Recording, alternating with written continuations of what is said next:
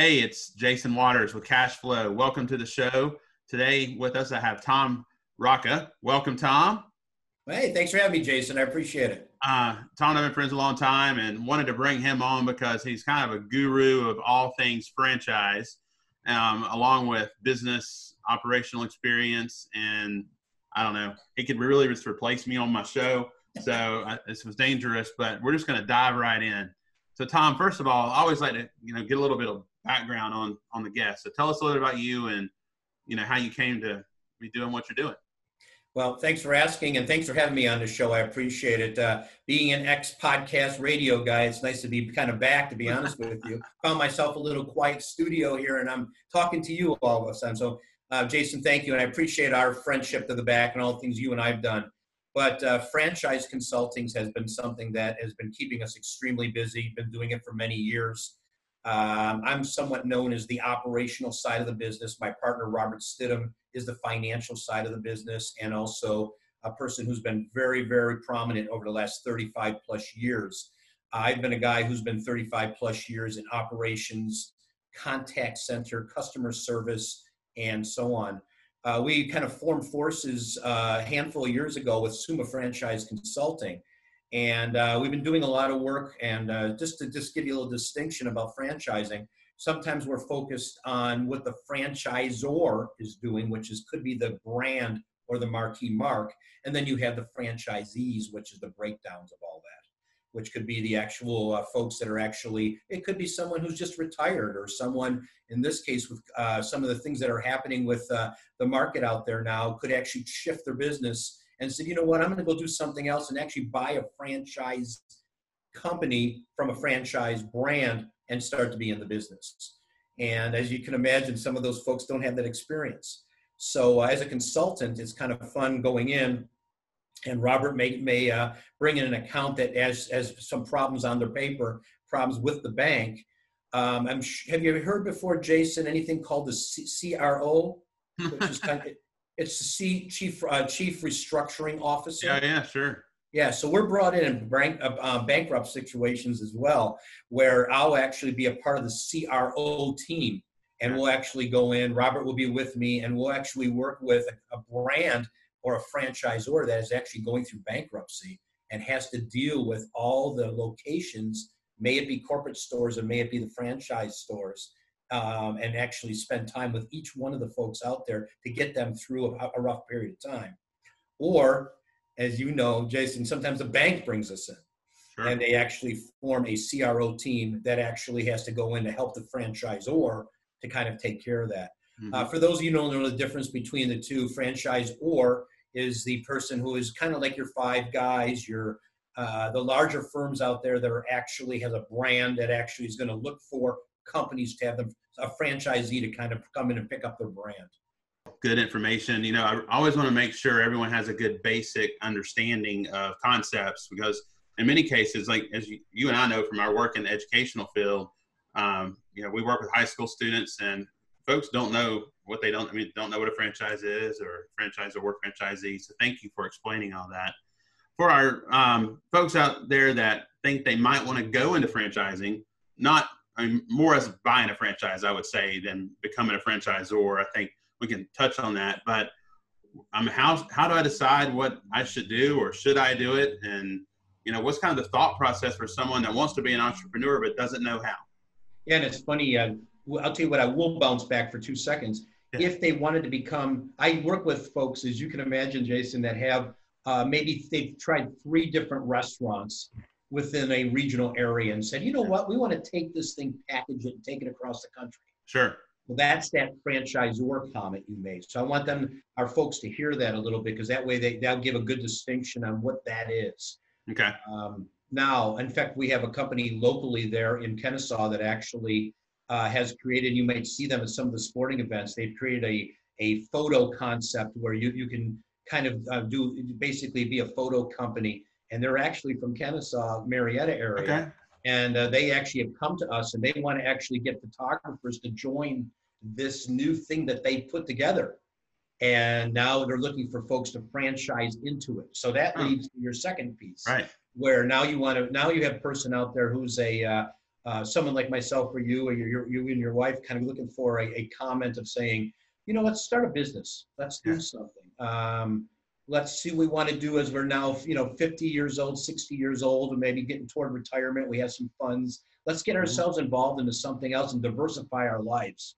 And that's because we all need more to do, right? We all need more to do. But, some people do it, Jason, as you know, not only as our listeners here to be entrepreneurial, but some folks also look at it as something to hand down to their next generation. Sure. So if you get the right type of business, maybe some folks will just give a grant or money or so on. The other folks will actually hand off a business. And it could be actually 3 Kentucky Fried Chickens, or it could be a number of different things like that. So I don't want to just stick in food and restaurants. I do this with senior citizen homes. We do this with companies that are, right now I'm working with someone who's got a dentistry going on right now, and they want to develop a franchise to offer to dentists to come in that need a little bit more foundation, and they actually come in and grab a franchise brand concept that they can bring in to strengthen their system.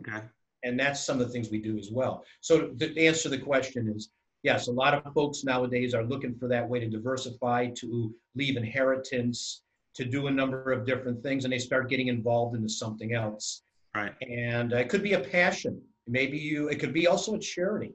We have also folks that are doing some nonprofit concepts, because that can also be done the same way. Sure. And it could be something from the heart, or something, that actually means a lot to them. Okay, good. So from your experience, so let's flip it. Let's talk about the franchisor model. What kind of company is good to become? I mean, when do you say franchising my business is the route I should go? Here's how I look at it. And it's such perfect timing, because I just went through one of these. We had a gentleman in New Orleans, has 8 restaurants that have been very successful. He sat back and said, listen, I finally have my 8 working in unison. We now have SOPs and process. For those who know what SOPs are, they're standard operating procedures, and processes in place to take this thing and now actually set it into a canister and take it make it into an opportunity for someone else to take. Now, Jason, this is the part you're going to like, since you've got the financial background. They also have the model set up financially where if you follow the process properly, you will be in the black. If you fray from it, Jason, right, you will fall into the red. And that could be a number of different things, because when you're working with multiples, especially when it comes to food, I can come up with a national contract with US Foods or Cisco and so on. So you start to improve your efficiencies that way. Then you could take that model and expand out. And that could be going into different cities. And the other thing that Robert and I do is a lot of work around international franchising. So now all of a sudden we have someone that actually has made it in the United States and wants to take it to Europe, may it be China, and some other areas in the world. So to answer that franchisor question you just said to me and kind of summarize it is, once you feel that you actually can get your hands around it, you've got a process. It's developing the different pieces of time when it actually takes the piece where it actually, you start to solidify every one of those pieces, including financials and operations, and you can even roll out within real estate. Because if you think about it, if you do 3 or 4 places, you actually can say, wow, this is actually franchisable. Right. And you can take that model and actually drive it home, and someone can actually purchase it. Now it becomes a tangible with a positive financial asset that you can actually sell. Yeah. Tom, that's great advice. And we're running low on time. I just want to add a couple things to that. As you and I were talking prior to the show, there are folks that know pieces of business. They might know marketing. They might be really good. They might be good at operator. They might be good at finance. And I think bringing someone like Tom in, or professional from an operations standpoint, accounting, marketing. I think one of the things I always preach to entrepreneurs, you got to understand what you don't know more than what you do know, because that's where you really get hurt. Like, you focus on your strengths and you get people to spill in where your weaknesses are. And I think y'all do a great job of that. So thank you. And I appreciate you bringing up the marketing piece too, because when you get down to it, as much as Robert does the finances, I do the operations and the lead behind. We have a young lady, Chrissy, who works with us as well, who has not only marketing pegged and branding pegged, but she also does that third thing nowadays for us and the new millennials in the marketplace who are deciding to do this, which is that social media, really understanding how to push things through I call it the digital world. You got to get it out there. Yes. Well, thanks, Tom. How can folks reach you? Actually, the best way to do is you can go to our website called Summa Finance. SummaFranchising.com is the best way to go. Okay. And then my number is, I'm going to throw the number up on the line. Why not? It's because it's a good old Atlanta number, 770-778-1070. And I'm right in the Kennesaw, Marietta area.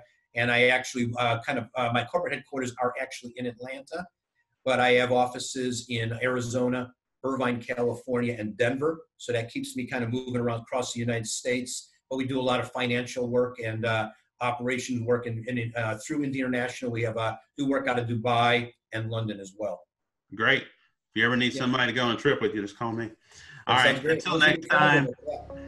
Until next time, stay safe, stay well, go make some money. You can reach me online at financejw.com or social media #cashflow. Take care.